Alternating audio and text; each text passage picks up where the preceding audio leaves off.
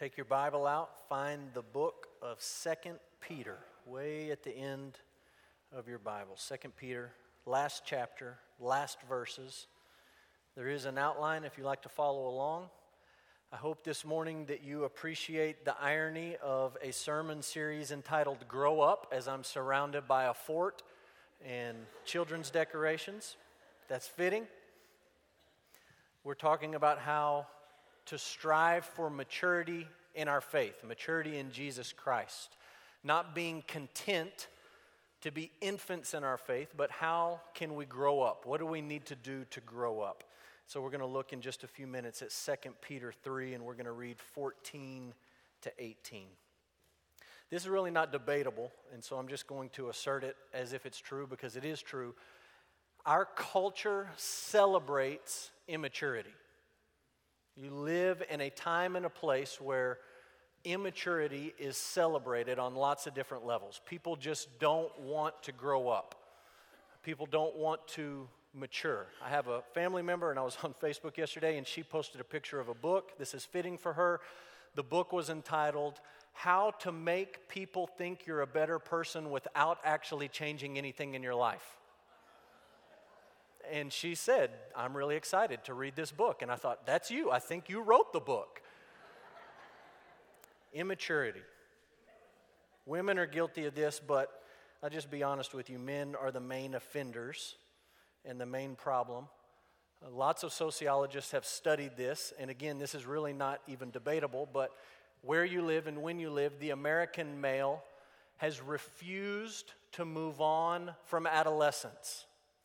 That's just sort of the world we live in. And let me just give you a couple of examples. I had a giant list. Read some fascinating articles and studies this last week. Let me just give you a couple of examples. In 1957, there were 27 Westerns on primetime TV. Not all of TV, and I know there wasn't as much TV in 1957, but 1957, 27 Westerns in primetime TV, all of them celebrated in some way, shape, or form responsible manliness. They upheld that, right? Chivalry and being brave and being courageous and doing what's right.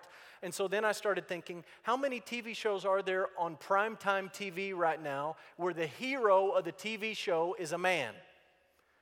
Maybe a few cop shows you could think of.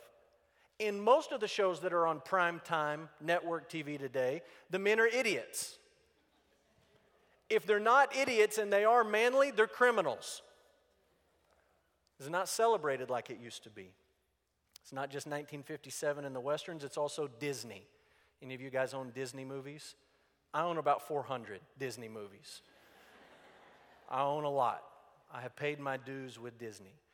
And we watch Disney movies, so I'm not telling you to go home and throw yours out because I'm not going to throw mine out. But when you watch a Disney movie, especially the ones that I have, the children, the youth, the young people are always smart, bright, courageous, intelligent, and the grown-ups are cowardly, stupid at best, evil at worst. Pretty consistently. And so you look at that, watching the movie, and you say, well, who do I want to be like? Do I want to be like the afraid, cowardly, cruel, unjust adult? Or do I want to be like the child who's the hero of the story? So you see this idea, celebrating youth, celebrating immaturity. Forget Hollywood, forget TV, just watch commercials. I know a lot of you TiVo or you DVR or whatever, and so you can skip the commercials. But if you watch commercials, I challenge you for one day, just watch all the commercials and count up how many commercials have a man that is respectable, honest, brave, intelligent. Most of the men in commercials are idiots. You say, well, that's just real life. They're reflecting real life. Maybe so. And that's the whole problem. Not enough of us out there. Here's kind of a funny example. I'm going to put a picture of Tiger Woods up, and I'm not really picking on Tiger Woods, but some of you may remember a few years ago, 2009, his personal life just kind of exploded publicly for everybody to see. None of us would want that to happen to us, but it happened to him, and it was really, really bad. In sort of the heat of people giving him a hard time about all the nonsense that he had been wrapped up in, Tiger Woods' agent released a press statement, a comment to the press. This is what his agent said: "Give the kid a break. Give the kid a break." You know how old he was in 2009? 33. Since when is 33 a kid? But that's what we sort of operate on. That's what we sort of encounter. This just long, prolonged, never-ending period of adolescence that just drags on and on and on. My generation, I am partly proud and partly embarrassed to say, invented adult summer camp. Right? Corey's talking about youth summer camp. You say, I used to love going to summer camp when I was in high school. Well, my generation loved it so much that we are still going. And you can go to adult summer camp, and you can shoot bows and arrows and do the riflery and swim in the pool and take a hike and do all that sort of stuff. We don't want to grow up. We invented adult dodgeball leagues. We don't want to grow up. A lot of you say, well, dodgeball, that's what you played on the playground when you were little. That's what we played, and we like playing it so much, we're still playing it. Just a bunch of children. Cartoons for adults. You realize how silly that would be to the first people who watched cartoons? To say, you mean there's an entire TV show, a series that's cartoons? Kids don't watch it? It's just for adults? Yeah. Why do we do that? We don't want to grow up. One sociologist I read this week put it like this, and I like this. In the United States, adolescence is no longer a life stage, it's a lifestyle. That's kind of where we live.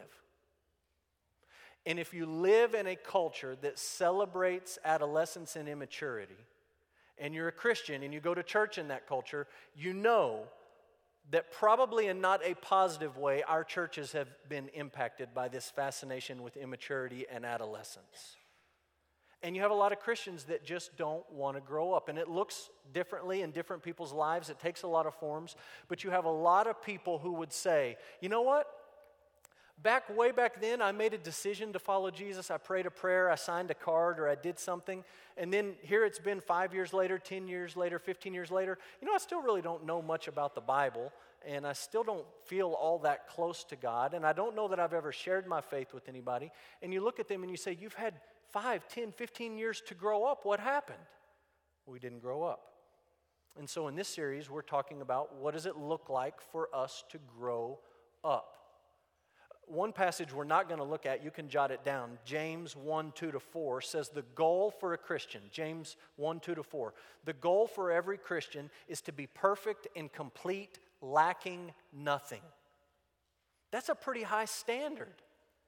Jesus wants us to be perfect and complete, lacking nothing. And so we're looking at passages that tell us to grow up, and then we're digging into those passages to say, what do we need to do? How do we need to think? What do we need to change to grow up in our faith? And so our passage this morning, you're looking at 2 Peter chapter 3. We're about to read it, but let me just point out two really obvious things that you need to be aware of. 2 Peter 3, 14-18 are the last verses in 2 Peter. That means we're jumping in at the very tail end of a letter that Peter wrote, and we're skipping everything that came before it. And, again, at the point of being obvious, 2 Peter is called 2 Peter because right before it there's a 1 Peter. We're skipping all of 1 Peter. We're skipping almost all of 2 Peter, and we're coming to the end. What you ought to do is go back and read all that Peter had to say. Just start at 1 Peter. Neither of these books are long books. They're both short letters. You can just read right through them. You can get the idea of what Peter is talking about. Know this, 2 Peter 3, 14-18 is a pretty good summary of everything that Peter's just talked about. Is Peter just sort of putting the icing on the cake at the end of his exhortations to believers? And so look with me in your Bible, or you can follow along on the screen. This is the Word of God telling us to grow up from 2 Peter 3, beginning in verse 14. Therefore, beloved, since you are waiting for these, be diligent to be found by him without spot or blemish and at peace. And count the patience of our Lord as salvation, just as our beloved brother Paul also wrote to you according to the wisdom given him, as he does in all his letters, when he speaks in them of these matters. There are some things in them that are hard to understand, which the ignorant and unstable twist to their own destruction as they do the other scriptures. You therefore, beloved, knowing this beforehand, take care that you are not carried away with the error of lawless people and lose your own stability. But grow, there's our word, grow in the grace and the knowledge of our Lord and Savior, Jesus Christ. To him be the glory both now and to the day of eternity. Amen. This is the word of God. Really simple. Our goal this morning is not to take apart every word and phrase that Peter has in these few verses, but just to ask and answer one simple question. According to 2 Peter 3, what do we need to do to grow up as followers of Jesus Christ? And I want you to see three very simple, but for me, very convicting truths. Here's the first one. Number one, if you want to grow up, you need to pursue holiness in your life. Pursue holiness. Chase after holiness. Holiness describing obedience to God, love for God, passion for God. That's something that you're going to have to chase. Look at verse 14. He says, be diligent. Be diligent to be found by him, by God, without spot or blemish. That phrase, without spot or blemish, it's used in the Old Testament to describe the sacrifices that God's people could bring. You couldn't bring the crippled lamb, you couldn't bring the blind lamb, you couldn't bring the three-legged lamb. You had to bring one without blemish or spot, one that was perfect, one that was holy. And Peter says, that's what you want to strive for, holiness. How many of us honestly say, that's what I am striving and chasing? You say, well, I'm trying not to cuss. Well, I'm trying not to get mad at the guy next to me while I'm driving across town and he cuts me off. Great. You're trying not to do certain things, but are you chasing holiness? And Peter knows, because he's not stupid, Peter knows that takes intentionality. It's not just going to happen on its own. That's why he says, be diligent to do this.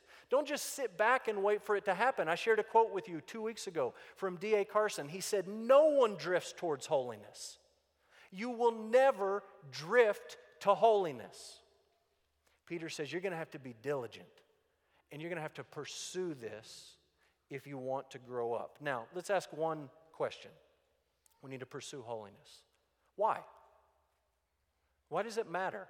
Why is it such a big deal to Peter that we pursue holiness if we're going to grow up in our faith? Can I tell you why a lot of people pursue holiness? A lot of people, a lot of church-going people say, I'm going to pursue holiness so that I can be good enough to get into heaven someday.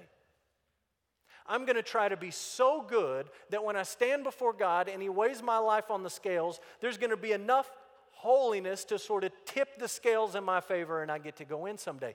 That is the farthest thing from Peter's mind that could ever be said.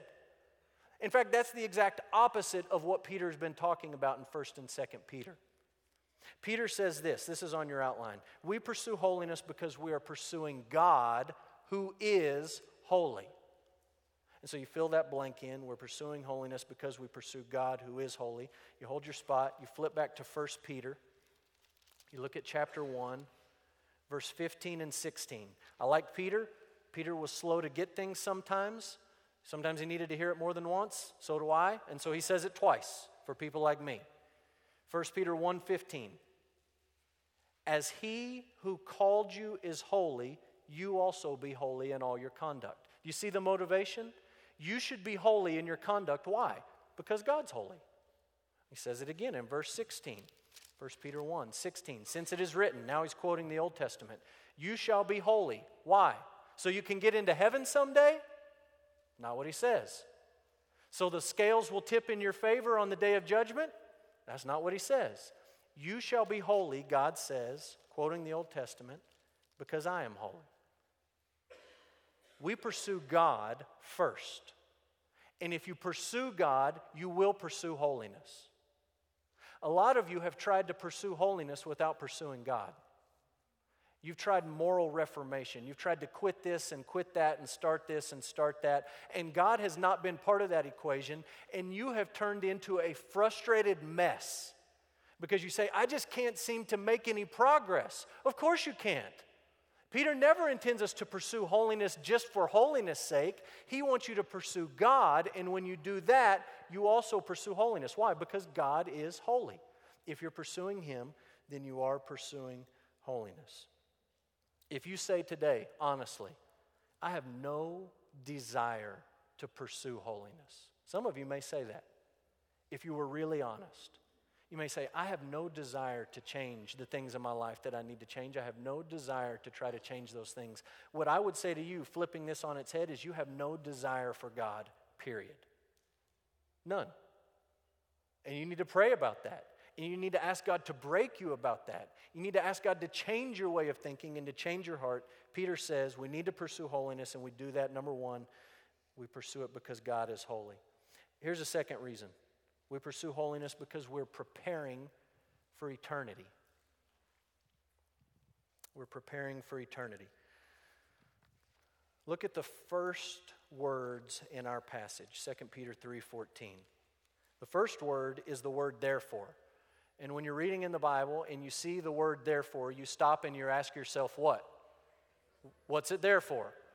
That means you need to back up to figure out why it's there. So, therefore, what's it there for? Well, you back up and you read chapter 3, which you're going to do this afternoon. And you read chapter 3 and you say, oh, chapter 3, that's about heaven. That's about Jesus coming back. That's about us spending eternity with Him. And then he says, therefore, in light of Jesus coming back and heaven and eternity and all that, you're waiting for these. You read it just at verse 14, you say, these what? What are you waiting for? You're waiting for these things, for Jesus to come back, for heaven, for eternity with Him. Because you're waiting for these things, be diligent to be found by Him without spot or blemish and at peace. The logic is really simple. The logic is Jesus is coming back for His people. If you're one of His people, you're going to spend eternity with Him in heaven. It's going to be awesome. That means now you need to get ready. Pursue holiness. The twisted logic that a lot of people like to develop is, Jesus is coming back, so I better straighten my life up and pursue holiness so I can get into heaven when He comes back. That's not what Peter says. You got to understand the therefore. And he's saying, Jesus is coming back. His people will be with Him forever. Eternity is going to be amazing. Therefore, you pursue holiness now. Here's the thing about holiness. This is not on your outline. This one's just for free. Holiness is the real test. It's sort of where the rubber meets the road, right? What we're doing this morning is easy. You come in here, you sing a song, you fill the blanks out on the outline, you shake hands when Corey tells you to shake hands, you smile at everybody. Easy. The real test is when you leave this place, are you pursuing holiness? That's the test for you as a Christian. That's the real test for you and your family. And that's the real test for us as a church. People say, well, how's your church doing? Pastors like to ask this stupid question all the time. Are you growing? Really what they want to know is, do you have more people than me? Are you bigger than us? Who's more important, me or you? Forget about are you growing? That's not a good test. There's plenty of growing churches in the United States that are lousy churches. You say, well, what's your calendar like? You guys busy this summer? You got a lot of stuff going on? You busy? You got a lot of programs, a lot of ministries? It's not a good sign of how your church is doing. You want to really evaluate your church and how you're doing. Say this, are we more holy this year in 2015 than we were in 2014 as a church family? In my family and me as an individual. Again, you're not doing it so you can go to heaven someday. You're doing it because you're going to heaven someday. You're doing it because you're chasing God who is holy. So number one, if you want to grow up, you have to be diligent about holiness. Secondly, you got to be rooted in Scripture. You've got to be rooted in Scripture. And I'm going to give you a couple of reasons. And we'll work through these quickly, and then I'll tell you something that's funny and sad at the same time. Rooted in Scripture. 3 reasons. Number one, the Scriptures help us grow because they are God's Word. I just read a book this last week called From the Mouth of God. It's a book about the Bible, and I love the title. The Bible is from the mouth of God. This is God speaking to you. You don't have to wonder, what is God saying to me? You don't have to look for signs in the clouds or in your tea at lunch. You just say, what does the Bible say? This is God speaking to me. And you can go back and look at 2 Peter 2, 20 and 21. Peter says, men wrote this book as they were carried along by the Holy Spirit of God. What they wrote was at the same time their words and also God's Word. And so it helps us grow because it's God's Word. Number two, this includes the books of the Old Testament and the New Testament. And I'm going to come back to that. That may seem obvious, but you can look at 2 Peter 3, 15 to 16. The logic is really inescapable. What Peter is saying is, look, there's a guy named Paul. Some of you have heard of him. He wrote some letters. And there's some things in Paul's letters that are hard to understand. In fact, Peter admits some people twist Paul's letters around to say things that he never wanted them to say. But he says that's okay because people do that to the other scriptures, the other writings. The Greek word is graphe, the Old Testament. And he's comparing the two, and he's basically saying Paul's letters are scripture, and the Old Testament writings are scripture, and there are some things in them that are hard to understand, and there are some things in them that people twist around to say what they want it to say, but he's talking here about the Old Testament and Paul's writings, the New Testament, and he's putting it all together, and he's saying this is what you need to be grounded in, the Old Testament and the New Testament. Now you say, that's so obvious, duh. I've got it right in front of me. There's no questions about that. Well, just hold on, and it may not be as obvious as you think. Number three, being rooted in the Scriptures is different than twisting the Scriptures. And again, Peter says some people twist Paul's writings, just like they do the other Scriptures. The idea here is that they come to this book with their mind already made up about what they want to believe, and then they look for something here to validate what they believe. Instead of coming to this book and listening to what it says and then changing the things that they believe if they need to do that. And Peter warns us, it's pretty serious. He says those who twist God's words, those who come to it with preconceived ideas and just try to make it fit what they want it to say, their end is what? Destruction. That means what you think it means. Damnation. It doesn't end well for those people. If you're going to grow up, you need God's Word. You need the Bible. Now you say, that's all very obvious. I forgot to bring my phone up here. Last night, I was doing what you're not supposed to do, and I was looking at Facebook before you go to bed. And Facebook thought I would want to see this ad, and so they put it on my phone, and I took a picture of it. This is a church in Odessa. Advertisement they had this weekend. I'm not going to tell you the church. I know you want to know. Join us this Sunday at 10:30 as we experience the joy of the Oscar-winning music from Frozen. We're going to explore the life-teaching themes from these songs, and we encourage the whole family to be what God has created you to be. So bring your family too at 10:30. Then they have a nice picture of Olaf. Olaf is on the ad, so that gets your attention. And they say, this summer, we're talking about, and Olaf is right there smiling at you, imagining life's possibilities, desiring true community, letting go of what holds us back, love that can make a difference, etc., etc., etc. So this church is saying, come on a Sunday morning. We're going to watch some Frozen. I don't know if they're going to sing the songs, but it sounds like the songs are going to be part of the service. Then we're going to teach you some life lessons from these songs. It's going to be great. Your kids will love it. Fantastic. You're building on sand. You're taking a movie and you're saying, let's find some things in this movie and then let's come to the Bible and pull out a few things that support what we want it to say and call it a Sunday morning worship service. Peter would vomit in his mouth. Peter says, you have lost your mind. You need to be rooted and grounded and built on the foundation of the Scripture. The Old Testament and the New Testament. Let's make it plain for those who are confused. Not the canon of Disney, but the canon of Scripture. That's your foundation. That means, here we go, okay, you're all with me. Stupid church, I can't stand those people do things like that. So embarrassing. Embarrassment on Odessa. That means you've got to read it. You have to. You say, well, I come listen to you talk about it. It's not enough. You say, well, I'm in Ron Hinesley's Sunday school class. Do you know what kind of teacher he is? I sit in there every week. Ron's a great teacher. It's not enough. It's not enough. You have to read it. What does Peter say? This is God's word to you. You don't have to come to me and Ron and let us sort of wring out our pathetic sponge and you get the drippings. The ocean is wide open. Jump in for yourself. Read it. And Peter says in here, you're going to have to be diligent about these things. That means you need a plan. If you don't have a plan, I promise you, you're not going to read the Bible. I promise you, I promise you, I promise you. You got to have a plan. I don't care what your plan is. You can start in Genesis and go to Revelation. You can pick Psalms, Proverbs, one proverb a day. There's a million ways you can jump into the ocean, but you just got to jump in and you've got to read it. If you don't, that's fine, but you're not going to grow up. It's very, very simple. You say, I don't like to read. I don't care.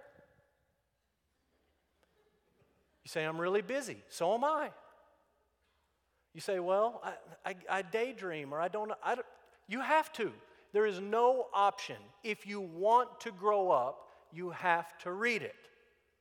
Here's one simple plan. If you don't have a plan, maybe you could try this plan. There's something called the one-year Bible. I don't care if you like the ESV, the NLT, the NIV, the King James. They want to make money. They put it in every translation for you. So you pick your favorite translation, and you crack this thing open, and it says January 1. Here's what you read. January 2, here's what you read. 3, 4, 5, all the way through. You read it the whole year, every day of the year, and if you're like me, you can check it off each day and feel a little bit better about it. You like checking things off your list, you check it off. You do it for a whole year. You read all the Old Testament, all the New Testament, Psalms and Proverbs twice. It's pretty simple. It's not rocket science. It takes diligence to do it. And Peter says, you need to build roots here in God's Word, in the Bible. That means, yes, come listen to Bible preaching. Yes, go to Ron's class and listen to Bible teaching. But you have got to read God's Word. So, you got to pursue holiness. You got to read God's Word, rooted in Scripture. Number 3, you have to grow in grace and knowledge. Grace and knowledge. I was surprised this week when I got to the last couple of verses of our passage, especially verse 18. Grow in the grace and knowledge of our Lord and Savior Jesus Christ. To Him be the glory both now to the day of eternity. Amen. Lots of debate about how to break this verse down. What does it mean? What's he talking about? I think what Peter is saying is, if you are ever going to grow up to maturity in Christ, you have to start with basic knowledge in receiving God's grace. And if you don't start there, you can chase reading the Bible and try to be holy all you want, but you're going to miss it. There's some things that you've got to know, and there's something that you've got to receive. And I think that's what Peter's talking about when he's talking about growing in grace and knowledge. You've got to start somewhere. Here's a few things that you need to know if you're going to grow up. Number 1, you need to know that God is holy. He's not just holy, the Bible says He is holy, holy, holy. And the Bible says, bad news, you're not. You're a sinner, just like me. Your heart is broken.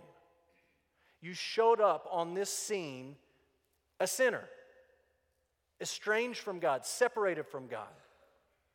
And the grace of God, despite your sin, reached out to you through Jesus Christ. The Bible says that while we were still sinners, God sent Jesus, and He sent Him to die our death on the cross. He lived a perfect life. He had no sin to die for, and when He died for your sin and for my sin. And Jesus is very clear. Paul agrees with Him. Peter agrees with Him. What you need to do now is 2 simple things. Repent of your sin, turn away from it, confess it as sin, acknowledge it for what it is, and put your faith in Jesus Christ. Repent and believe. Believe that what Jesus did, He did for you. That's where you begin in knowledge and grace. You've got to know those things. You've got to understand them intellectually, and then you've got to receive them as God's grace comes into your life. Some of you have tried to grow up spiritually without starting there, knowing the truth about Jesus and accepting that into your life. And maybe you're not there today, but if you've ever tried to grow up spiritually without receiving grace and knowing the truth about Jesus, you turn into a bitter, angry, critical, judgmental Pharisee. And that's a miserable place to be. Some of the harshest things that Jesus had to say to anybody, he said to the Pharisees. And Peter was there to hear all of it. And Peter's saying, look, I want you to grow up. You need to pursue holiness. You've got to be grounded in Scripture. But here's where you start. This is the baseline. You've got to have knowledge and grace, and you've got to grow in that. You have to know the truth about Jesus. You have to know the truth about God. You have to know the truth about yourself. You have to understand what Jesus is calling you to, and you have to receive God's grace into your life. Some of you have never done that. Some of you have. Some of you say, I need to be more diligent in pursuing holiness, or I need to be more grounded in Scripture. But some of you say, I don't have the grace and the knowledge part down. I don't know Jesus Christ. I've never began a relationship with Him. Today would be a great day to start growing up. And it begins with knowing the truth about Jesus, receiving His grace, committing yourself to be diligent in pursuing holiness, and being grounded in His Word. Let me pray for you. Father, we love you. We're grateful for the Bible. We believe that it's true. We believe that it's your Word. Father, when we read it, it convicts us, it corrects us, it shapes us. Father, it encourages us, strengthens us. And Father, my prayer is that as we've looked at your Word and what Peter wrote to the church, that we would experience those things this morning. Correction, conviction, strengthening, encouragement, shaping and molding. Father, we always want to come to Scripture to hear what you have to say. And we always want to come humbly, willing to change what we think, what we believe, even how we feel. Father, I pray for those who are in the room who have never accepted your grace and never repented of their sins and trusted in Jesus. Father, and I pray that this morning you would change their heart. We pray that you would save them and that they would begin to grow. Father, I pray for those who are here who have a genuine relationship with Jesus. I pray for myself, and Father, our prayer is that you would show us and strengthen us for the task of being diligent in pursuing you. That we would be committed to your word, that it would be the rock underneath our feet. Father, as we worship, we sing to you. We acknowledge you as our Creator, as our Savior, as our Sustainer, as everything. Be honored as we worship. We pray in Jesus' name. Amen. Stand up.